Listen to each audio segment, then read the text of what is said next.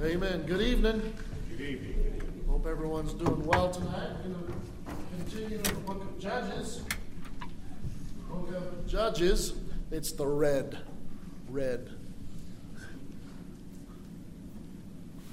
It's the red. Yeah, there you go. Okay. Judges. So we talked last week. We did the little overview. Tonight is the first few verses of the book of Judges. We're going to get into it.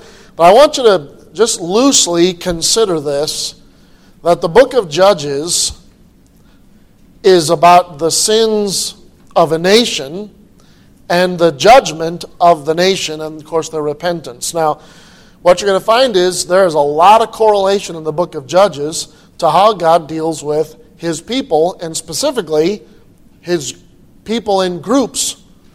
Well, who are His New Testament people in groups? Amen. Churches. And I want you to consider this, that the sins of the people has to start somewhere. So as we're walking through the book of Judges, this first message won't be that. We still got the influence of Joshua, and things are just really rolling. But as we get into it, it's not like, just suddenly everybody all at once started doing wrong. Do you follow me? It took one person somewhere to slip. Somebody else followed him. And somebody else followed him. Then they slipped a little further. You get where I'm going? I want to just ask this a question. And we can even look at groups, maybe even in families, okay? Well, I want you to think, as we walk through the book of Judges, are the troubles in my family or the troubles in my church, could they be because of my problems, my sin? Could my church be being hindered? Could my family be being hindered because of my lack of effort? Amen? I think that's a logical thought process for us to do. But as we walk through the book of Judges, I want you to just kind of get that in your head. Is sometimes God just judges a person for themselves, but sometimes our sin applies, the whole receives punishment for one person's movement. Has anybody ever been in sports and you missed a free throw and sometimes the coach made you do the laps and then sometimes the whole team had to do laps? The whole time the team's going and then the next time it's their turn and then you can whine at them. Just consider that our sin affects more than just us.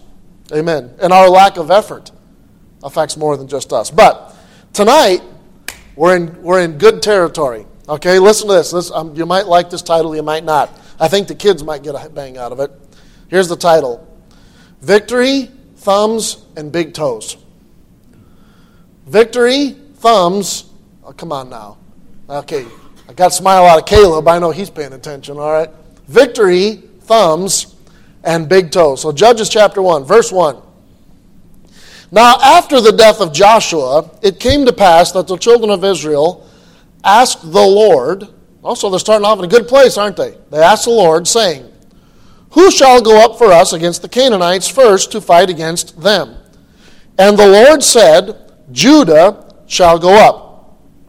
Now, don't start doing all sorts of, see, God talks. No, we don't know how the Lord did this, probably by the Urim and Thummim, and we don't even use that anymore. Not even sure entirely what it is, but whatever it was, they sought God's direction. God gave direction, and He started off with Judah. You think there might be maybe a little inclination of the future of the tribe of Judah in this passage? Yeah, the Lion of the tribe of Judah. So the Lord said, verse 2, "Judah shall go up. Behold, I have delivered the land into his hand." And Judah said unto Simeon, his brother. Now, if you remember the picture if you can think of the nation of Israel, so you got the nation of Israel kind of shaped like this. Judah, the land that's given to Judah is down here in the bottom, and Simeon, the land promised to Simeon, is right smack in the middle of the promised land to Judah. So there's all of Judah, and right in the middle there's Simeon. Okay, so it's not like this would be off the wall for Judah to say, "Hey Simeon, why don't you come on along? I'll be big brother. We can go tackle them, and then when it's your turn, we'll go help you out." Okay? So that's what happened in verse 3. So Simeon went with him. Verse 4, and Judah went up, and the Lord delivered, again, the Lord delivered the Canaanites and the Perizzites into their hand, and they slew of them in Bezek 10,000 men. And they found Adonai-Bezek, which means the prince of Bezek, in Bezek, and they fought against him and slew the Canaanites and the Perizzites. But Adonai-Bezek fled, and they pursued after him, and caught him, and cut off his thumbs and his great toes. So you see where some of the title comes from. And Adonai-Bezek said, 70 kings have their thumbs and their great toes cut off, gathered their meat under my table. As I have done, so God hath requited me. And they brought him to Jerusalem, and there he died. Now the children of Judah had fought against Jerusalem, and had taken it, and smitten it with the edge of the sword, and set the city on fire. Amen. Let's pray. Father, we thank you for the day, and we thank you, Lord, for your word.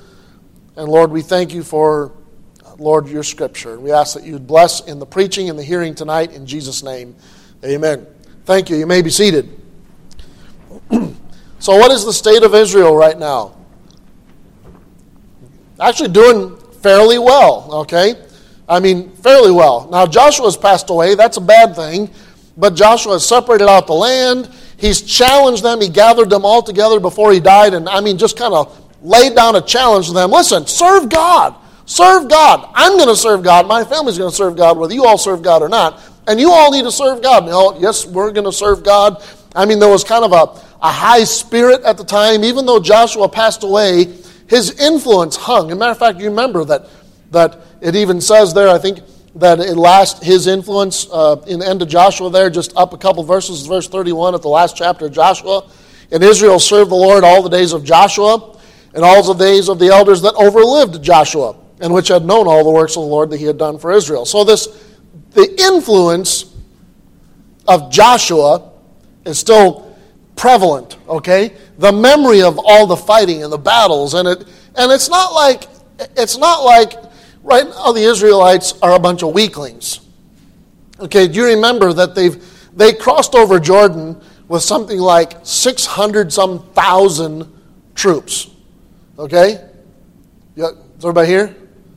600,000. It's amazing to me how many people say they read Joshua 6:13. I'm going to just throw this out. This is another one of those things why I like the King James. And I know it's been coming up, but I'm just telling you, it's becoming an issue again, so I might mention it more lately. So Joshua chapter, is it not 6?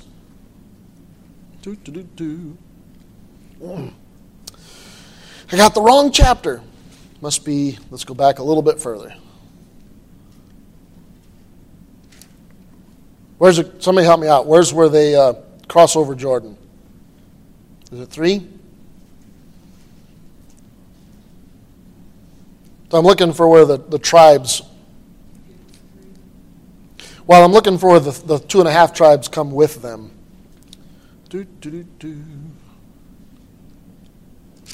Of course. Well, I thought that was the right chapter.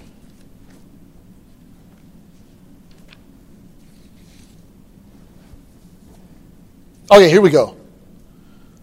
Joshua 4. All right. Thank you for your patience.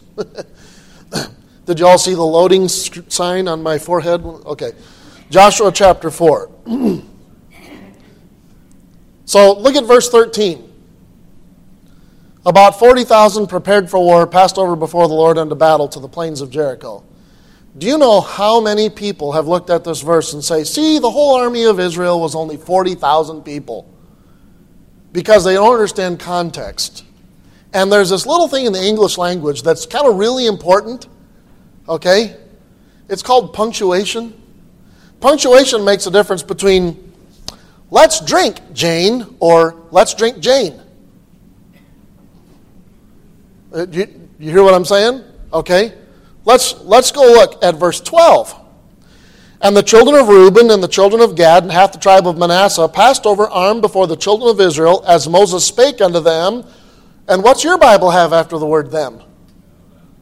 A colon. And a colon, I'm going to beat this horse, okay? A colon is talking, what's following has more directly to do with what was just said, okay? Sometimes it's in a list. This is the list of what was just said. This is more details about what was just said. That's the English language. And the translators put that colon in there because they understood what was being written down in the original language. And they said, you know what? The 2.5 tribes came over. Oh, and here's a little bit more about their crossing. There were 40,000 of them prepared for war. 40,000 of the 2.5 tribes. Not 40,000 of all Israel. Okay?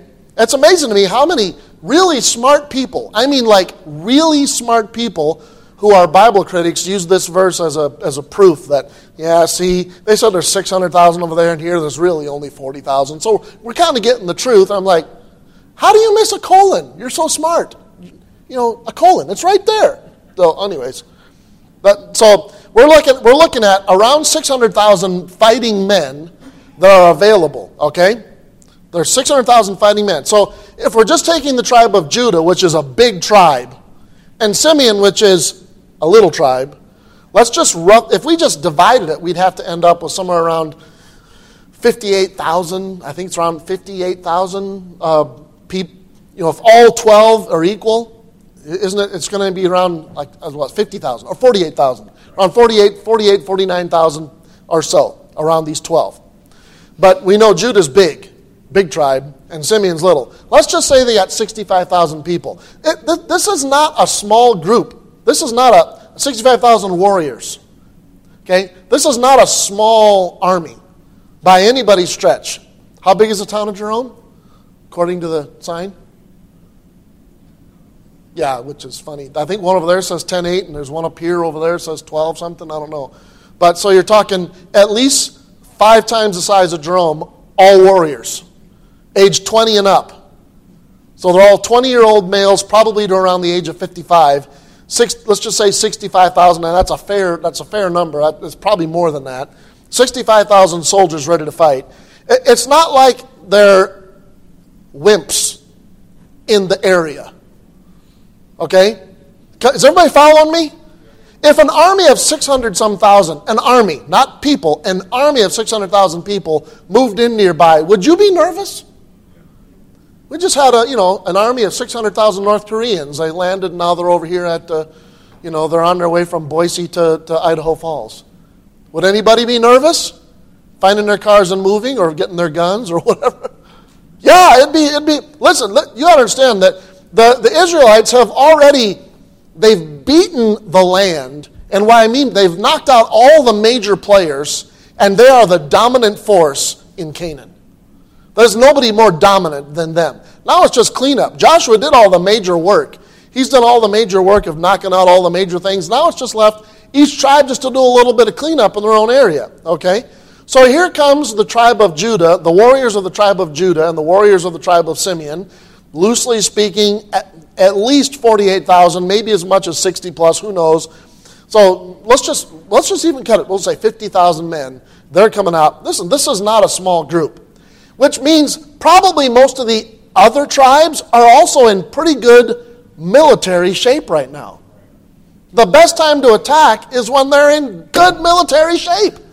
They've got numbers, they've got experience, they've got soldiers who have been there, done that. They know how to make weapons, they know how to sharpen those weapons.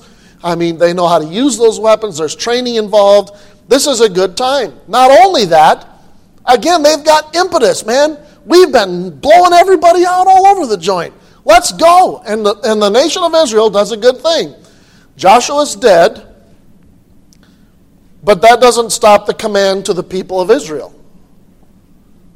Listen to that. Moses is gone, and Joshua's gone. There's no big leader, which we're going to find a whole bunch of smaller leaders, local leaders many times in the book of Judges. And here we've got the people of Israel say, well, we don't have a leader, but that doesn't stop the command to us to drive the people out of the land. We still have a responsibility, leader or no leader, to drive the people out of the land of Canaan. And so they go to the Lord, like Joshua did. Hey, well, we need to start fighting again. Who should go first? And God answers, Judah needs to go first.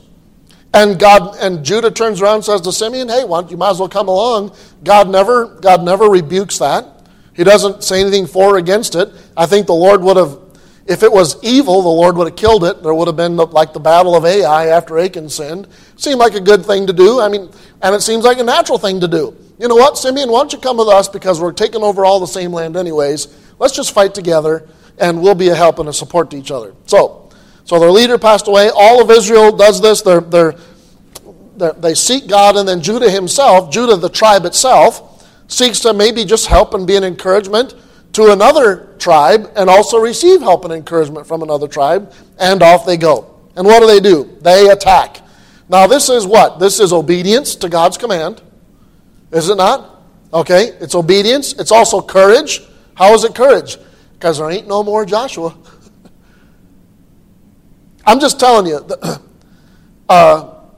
there is story after story after story about great armies who have turned and fled when they saw their leader killed.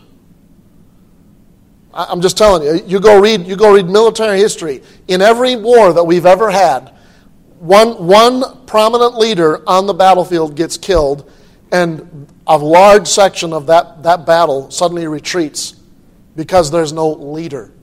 Everybody here? Here's Judah without a leader, and they're saying, God's our leader, God's going to have victory. That takes some courage. It also takes some faith. There's obedience, courage, and faith here. They're obeying God's command. They're taking courage because there's no more Joshua to go out there and say, let's go get them, boys, we got this. Now it's just like looking at each other and saying, let's go get them, we got this. Nope. And there's faith, believing that God will give them the victory. This is good stuff. And of course, what happens? They find a fairly strong opponent. That here in verse 4, this Bezek, it must have been quite a battle because 10,000 of the Bezekians, can I say that? The Bezekans? Well, anyways, that 10,000 of them died just in the fighting. I mean, that's a pretty major battle when 10,000 people die. Okay, hand-to-hand fighting, they killed 10, that doesn't say the army was 10,000, it says at the end of them, they slew of them 10,000. Okay, so they knock out 10,000 of their guys, that they beat them, and they capture the leader, they capture Adonai-Bezek, and they cut off. Now, we still know those things. We don't really have God's like approving of this or disapproving it. The story's just included. And we're like, what's this all about, this thumb and great toe stuff? You know, like, huh? I mean, and doesn't it sound like kind of weird? That's what we did to Saddam Hussein. We captured him and cut off his thumbs and great toes. Huh? What? You know what I'm saying? I mean, it just kind of sounds weird. Cut off his thumbs and great toes. Well, what happens when you cut off an enemy's thumb? Can't hold a sword anymore. What happens when you cut off his toes? Yeah, no more well, you can stand up, but there's no more balance. No more running in battle and fighting and having agility, being able to run and fight. I mean, combat pretty much is over. I've told you before, my brother-in-law had a big old concrete culvert roll over on his big toe, and he lost one of his big toes, and he had to learn how to walk again. I mean, it's like, because you use your big toe for everything. I can't imagine trying to do a jump shot without a big toe. Can you imagine? You're like, what in the world? You gotta relearn everything. And here's Adonai-Bezek. And now this isn't the Bible saying this, okay? This is Adonai-Bezek saying this. The Bible is quoting Adonai-Bezek saying, I've done this to 70 guys. Yeah, right. But he evidently has done it to some, okay? Maybe he's done it to 70, maybe not. He might be bragging because, guys are never known to say, I caught a fish that was. Anyways. But anyways, his habit was, when he conquered a king, he took their king and he cut off their thumbs and great toes. Same thing. Cut off their thumbs and great toes. And he says, look what he says. He says, as I have done, so God, capital G, he recognizes the God, hath requited me. God has done to me exactly what I have always done to others. Okay? And for some reason, they take him back to Jerusalem that they've captured and burned, and maybe that's beginning to set up over there. We don't know. But he ends up dying there in Jerusalem. Now, the interesting, just aside, for those of you who like words, this word died can mean he just died, but it also has a heavy emphasis on execution by a government. So it could be that that's where his execution was, or it could be that he just ended up dying there. So we don't know for sure. And it says the children of Judah fought against Jerusalem and taking it, smitten it with the edge of the sword.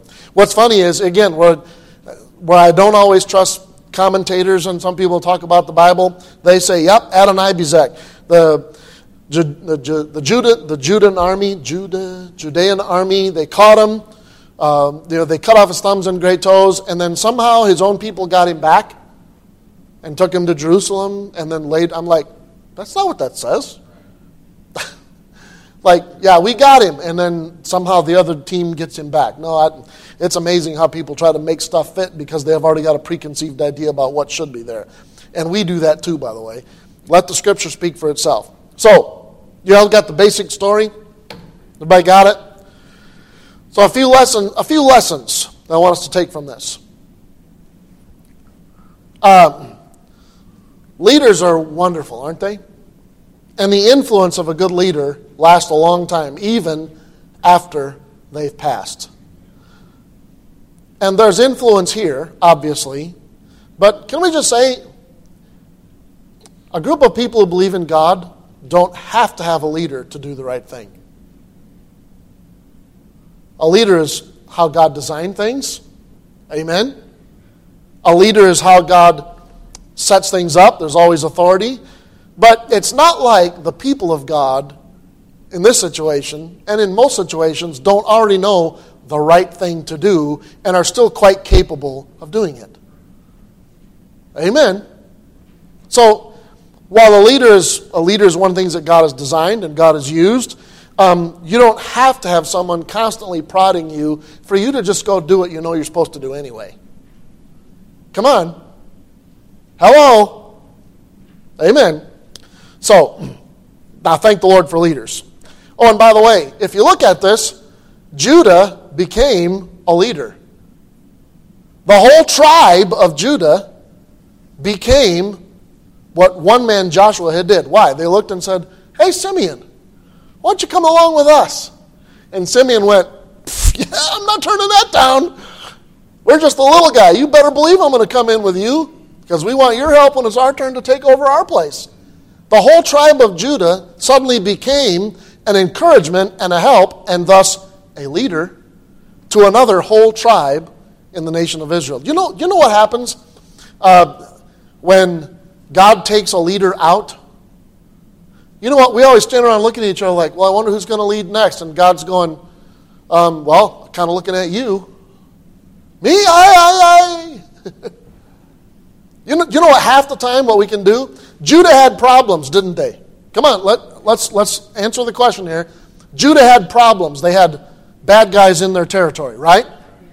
Simeon had the same problem. And Judah looked at Simeon and said, hey, how about we attack our problems together? You know, that really sounds like a good idea.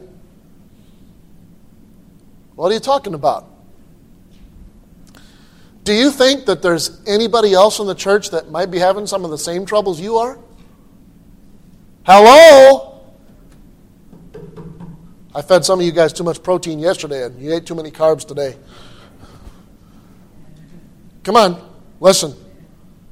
Do you think there's anybody else in this place suffering from some of the same troubles you are?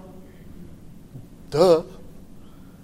Maybe instead of us saying, I can beat it, we might turn to someone else and say, hey, I got some issues here. And, excuse me for saying so, but it looks like you have the same issues. How about we work together on this? That takes humility. Admitting I've got problems. You know what? One of the reasons that most guys never or have a hard time getting off of porn because they're not willing to admit to another guy that they have trouble with porn.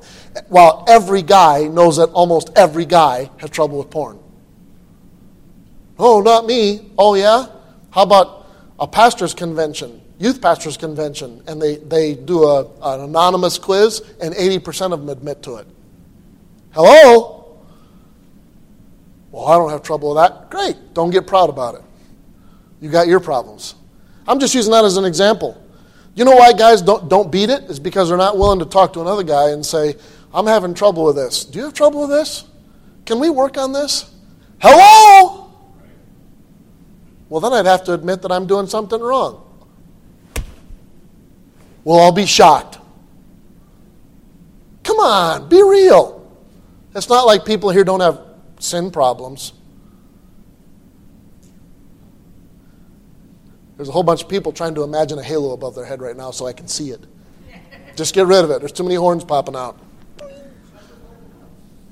Come on, you all know exactly what I'm saying. Listen, sometimes you know what we need to do is we just have to admit, I got problems, the God says I can have victory, and I'm going to go after it. How about we work on this together? Amen. This is good stuff. You don't always have to have a leader to obey God's direction for your life when you already know that direction. Amen. And you can be a leader in the process. Amen. And again, I know this church has been leaderless in the past. Well, what do? You do the same thing you would do if you had the leader. What's a church supposed to do? Great Commission. Gather and worship the Lord and pray. Well, you have to have somebody to tell you to do that? You hear what I'm saying? Is everybody here? Okay, just double checking. Amen. That doesn't mean a leader shouldn't be. And don't be surprised if, pastor does sneak by and say, how come you don't come to this? How come you don't participate in that? How come you're not, are you doing this? How are you doing this? How's your prayer life? That's nothing wrong with the leader doing that, by the way. So you can be a leader and encourage others. Oh, okay. So we have an enemy, right? Don't just point at him. Yep, there's my problem. That's the problem. Yep, that's the problem. Did Judah win the land by pointing at the enemy? Saying, yep, that's it.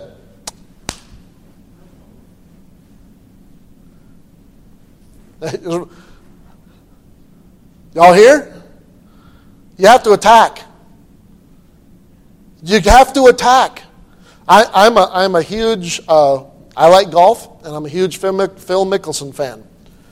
And Phil Mickelson, so you don't know golf, that's fine, just listen a little bit, okay? Phil Mickelson is a Hall of Fame golfer. He's already in the Hall of Fame, okay? He's already there. He has won every major golf event except for one. And matter of fact, he's the only Hall of Famer not to win that one event. And it's in the process, it's finishing up today. It's called the U.S. Open. And every year he comes in, we're all rooting. Maybe this year.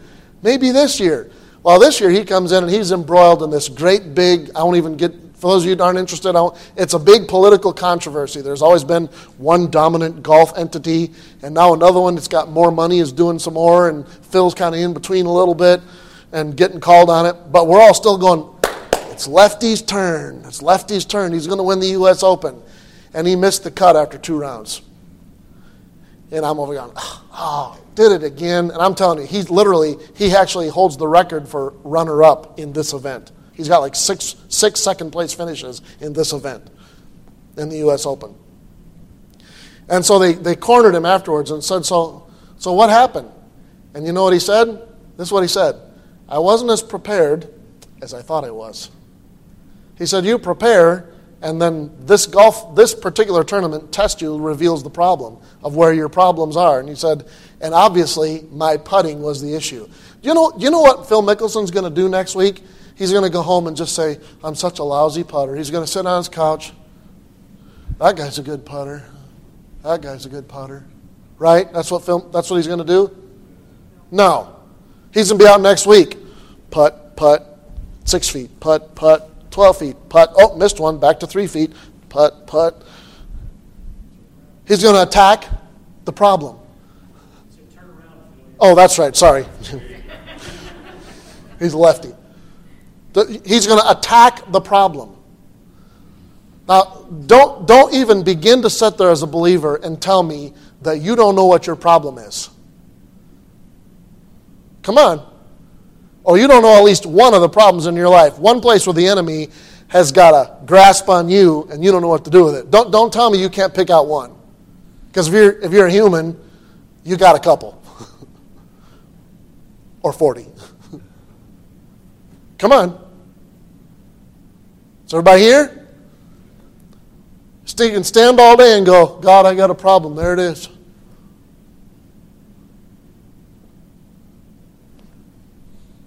Or you can attack. Well, how do I attack? Everybody keep following me along. How do I attack? Well, the Bible talks a lot about it. I don't know what your particular sin is, but it's amazing how much God talks about taking care of this sin, taking care of this sin. One of the things is admitting you got the sin, but it goes beyond that. Repenting of it, stop doing it. By the power of the Holy Ghost, fight against it.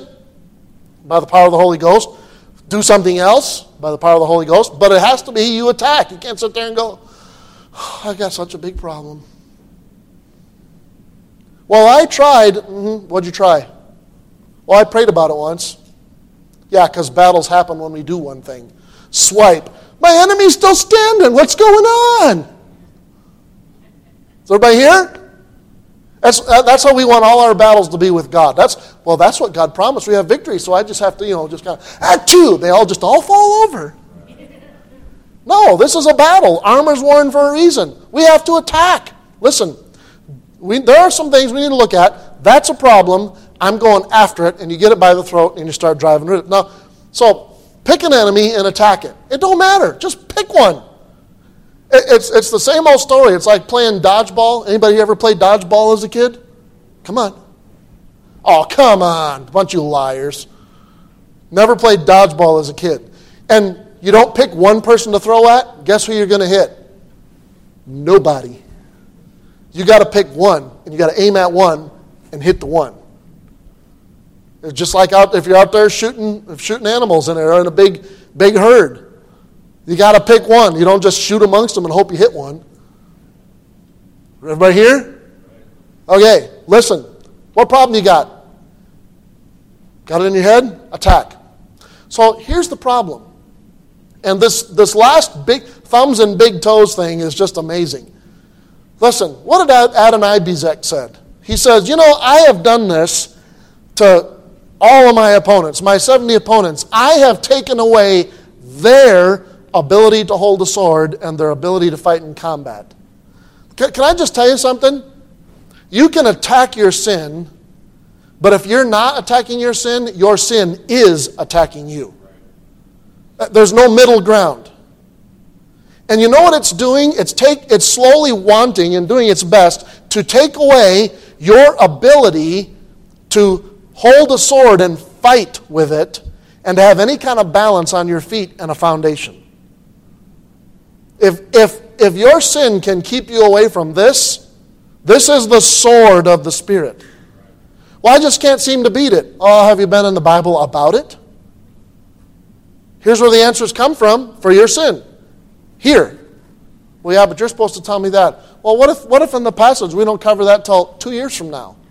Or 14 Sundays from now, and you need help now? You don't have a Bible? Come on. You can't study? You can't pray?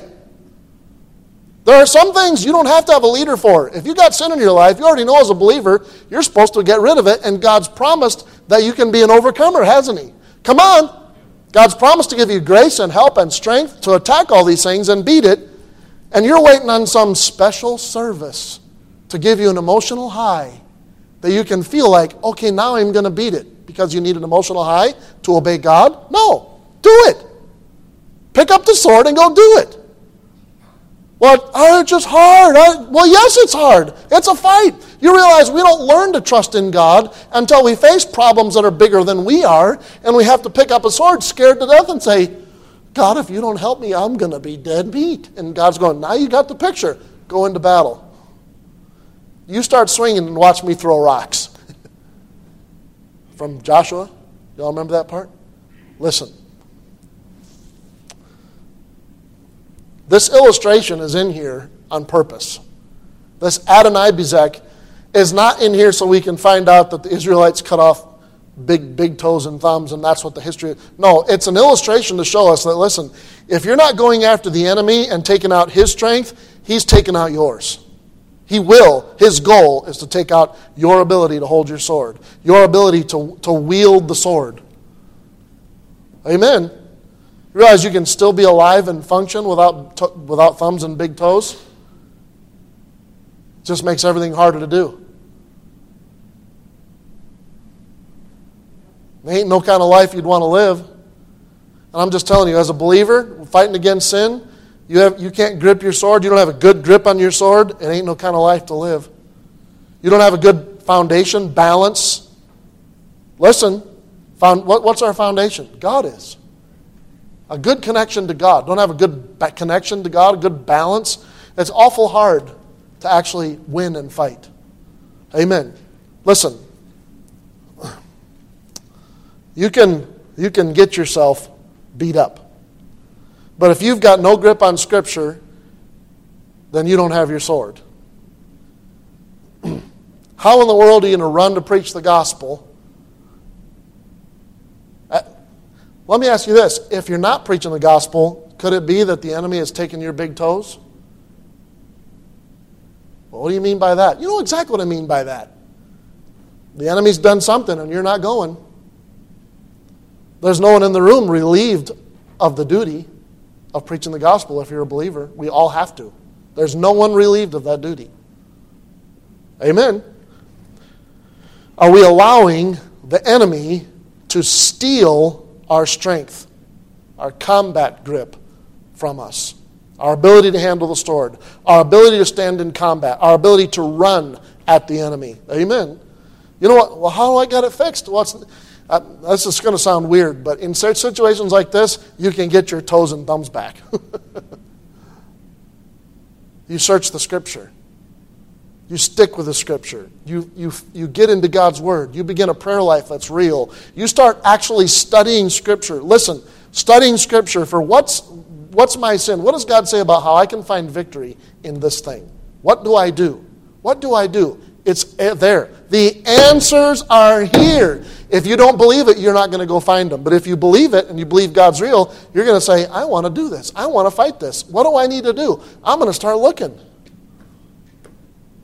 Ask God for some help. He does help people do this. Amen. How can we call it? Does the Bible say we are overcomers? So I'm just going to ask you a question. I don't want you to function on feelings like I feel sometimes like an overcomer. I want you to look at the sin that's in your life, the sin that's got a grip on you, and ask yourself, am I an overcomer here? Or is the sin an overcomer? Come on, think it through.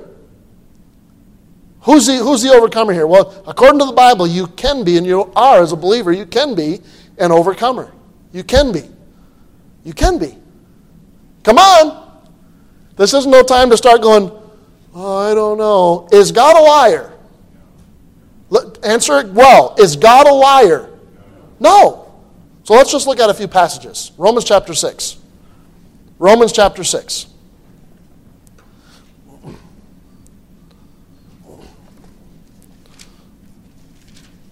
This is not about your ability. Listen, I'm going to say this again. This is not about your ability. You don't have to be as wise as the greatest man you've ever known. You have to be, let's see, how did the Judeans win? The tribe of Judah? Obedience, courage, and faith. We win the same way. So let's just look at Romans chapter 6. Go down to verse 12.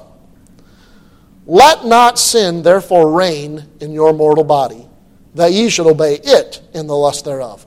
Neither yield ye your members as instruments of righteousness unto sin, but yield yourselves unto God, as those that are alive from the dead. And your members as instruments of righteousness unto God. For sin, listen, shall not have dominion over you, for you're not under the law, but under grace. If you're a believer, it has no more power over you. It has no more power over you. Now it's up to you to start making choices to not yield to it, but to yield to God Himself. Is that a fight? Sometimes every step. You can do this by the power of God. Thank the Lord. He's put that power in us, right? Okay, two of you believe that. Okay? You have so turn over a couple chapters. Romans chapter 8. Romans chapter 8. Look down to verse 12. Therefore, brethren, we are debtors, not to the flesh, to the old enemy, to live after the flesh. For if ye live after the flesh, ye shall die. Die? I'm not getting victory, am I?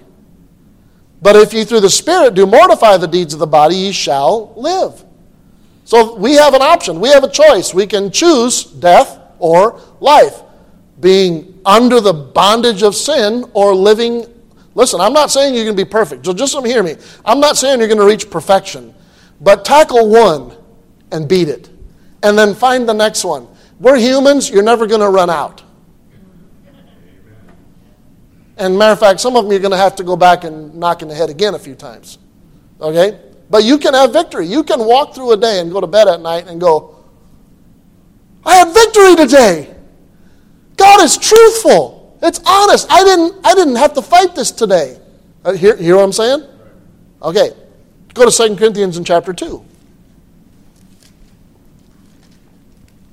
Turn right. Go past 1 Corinthians and hit the brakes real fast. 2 Corinthians in chapter 2.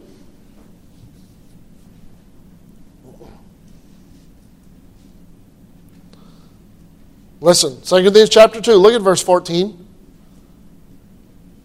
Now thanks be unto God, which always causeth us to triumph in Christ, and maketh manifest the savor of his knowledge by us in every place. Now, this passage is specifically talking about the preaching of the gospel, but I still find that as a pretty good place where most Christians suffer from being beaten. Oh, I don't really know if I can give the gospel. I'm just not all that great, or I'm not a good storyteller. I don't know all the right word. I don't know the proper formula. Like because God laid out a specific formula. Did you find that passage? No, I didn't. It said you'd be witnesses. People took the Romans road and made it out, but you could lead someone to the Lord from Isaiah. You could lead someone to the Lord from the book of Hebrews. You can lead someone to the Lord from multiple different books in the Bible. Or from just telling what you know. Because we're not the ones winning them. We're just swinging the sword, and God's doing the victory part on their end. Listen, God causeth us to triumph. You are triumphant. You are triumphant, and God wants to give you that. Turn to Hebrews chapter 2. So now you need to step on the gas just a little bit. When you hit the T's, Timothy, Titus, Thessalonians, slow down a little bit. Hebrews chapter 2.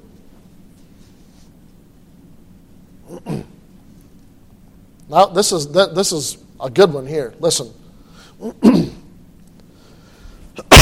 Excuse me. It's talking about Jesus a little bit here. So go on to verse 17. Wherefore in all things it behooved him to be made like unto his brethren. Verse 17, chapter 2, verse 17. To be made like unto his brethren, that he might be a merciful and faithful high priest in things pertaining to God, to make reconciliation for the sins of the people. Thank the Lord for that. For in that he himself hath suffered being tempted, he is able to succor or help them that are tempted. You see that? The word succor is actually a little bit greater than help. I mean, the idea is like arms underneath supporting. It's almost like the idea of supports underneath. That Christ knows who we are. He has been a human. He has felt, listen, he has felt that initial, he's not responded to it, but the temptation, his body was subject, he's a human, he's subject to he was hungry, he had a stomach, okay? He was subject to the temptation, never yielded to it. He knows that, and now he can be a help to those who are in temptation. That's amazing.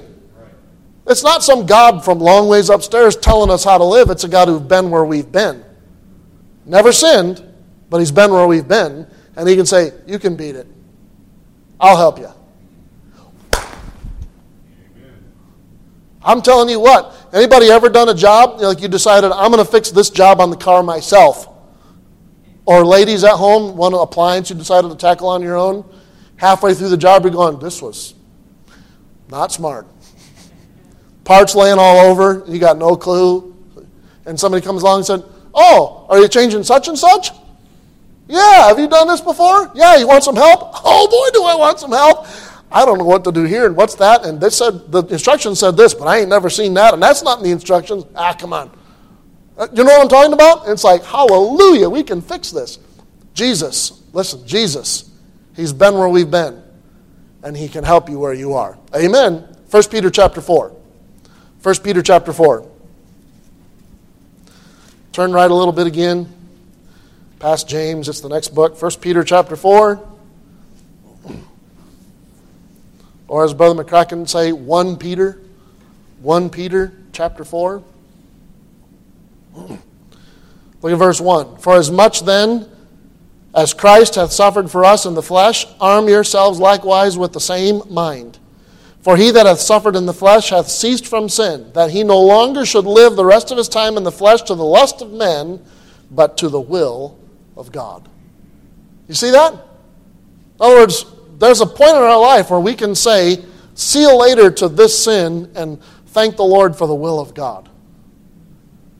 You realize what he's saying is that the Christians can begin to see victory over sin in their life and start seeing the will of God moving in their life much more frequently and a whole lot less of the sin. Praise the Lord. This is marvelous and wonderful stuff. Because Christ suffered for us, this is something we have. We can have victory in the flesh on this planet. Amen. Not complete. Thank the Lord for heaven, but we can see it. Now, 1 John 3. Keep going right.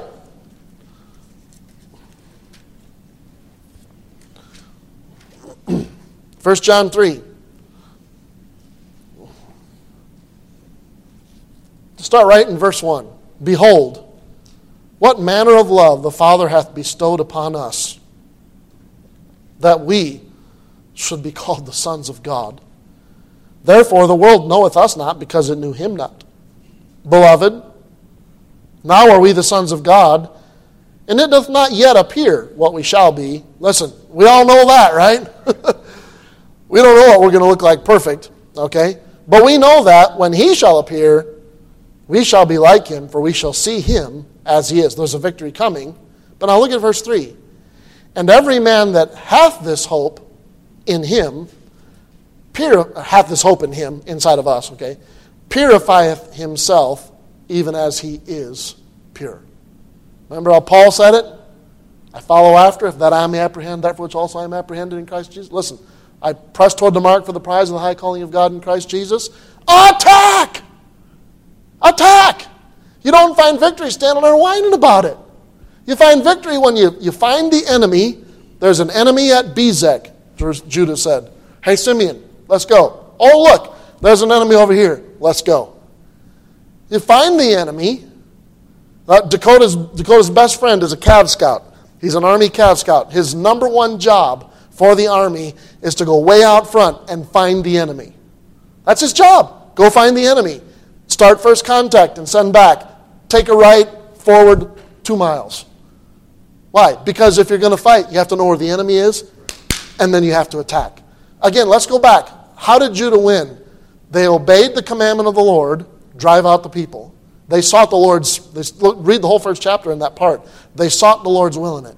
They obeyed the Lord. They had courage. They picked up their swords and they went after it. And they had faith, believing that God would give them the victory. Amen. How are you going to beat the sin in your life? Well, God is telling you to go after it, isn't he? You are supposed to go after your sin. Amen. You're supposed to eradicate it. You're supposed to walk in the Spirit, not in the flesh. Jesus, just like he did in the book of Judges and the book of Joshua, Jesus, God himself, is helping us in the fight. But we got to find the enemy, go forward and obey. Go after the sin. Have courage, believing that, listen, I don't feel like I can beat it. You know what? Courage is not the knowledge that I'm the best. You know that, right? Courage is being scared to death and going to fight anyways. Is everybody here? That's what courage is. Courage is feeling like, I can't beat this, but I'm going to pick up sword anyways and go do it. And then having faith. Faith in who? Faith in God. Because you're not going to beat it. But you do have to pick up the sword to go after it. And then you have faith in God going, okay, Lord, here we go. Listen, amen. Without God, it's impossible. I can do all things through Christ, which strengtheneth me. Amen. You know what faith is? Faith is you going forward, trusting that God is working through you and in you and for you, doing things. It's not sitting back in a corner waiting for God to go out there and do all the fighting. No. Listen, do you know what Christians need? Christians need to realize that we already are victorious. God's already on our side.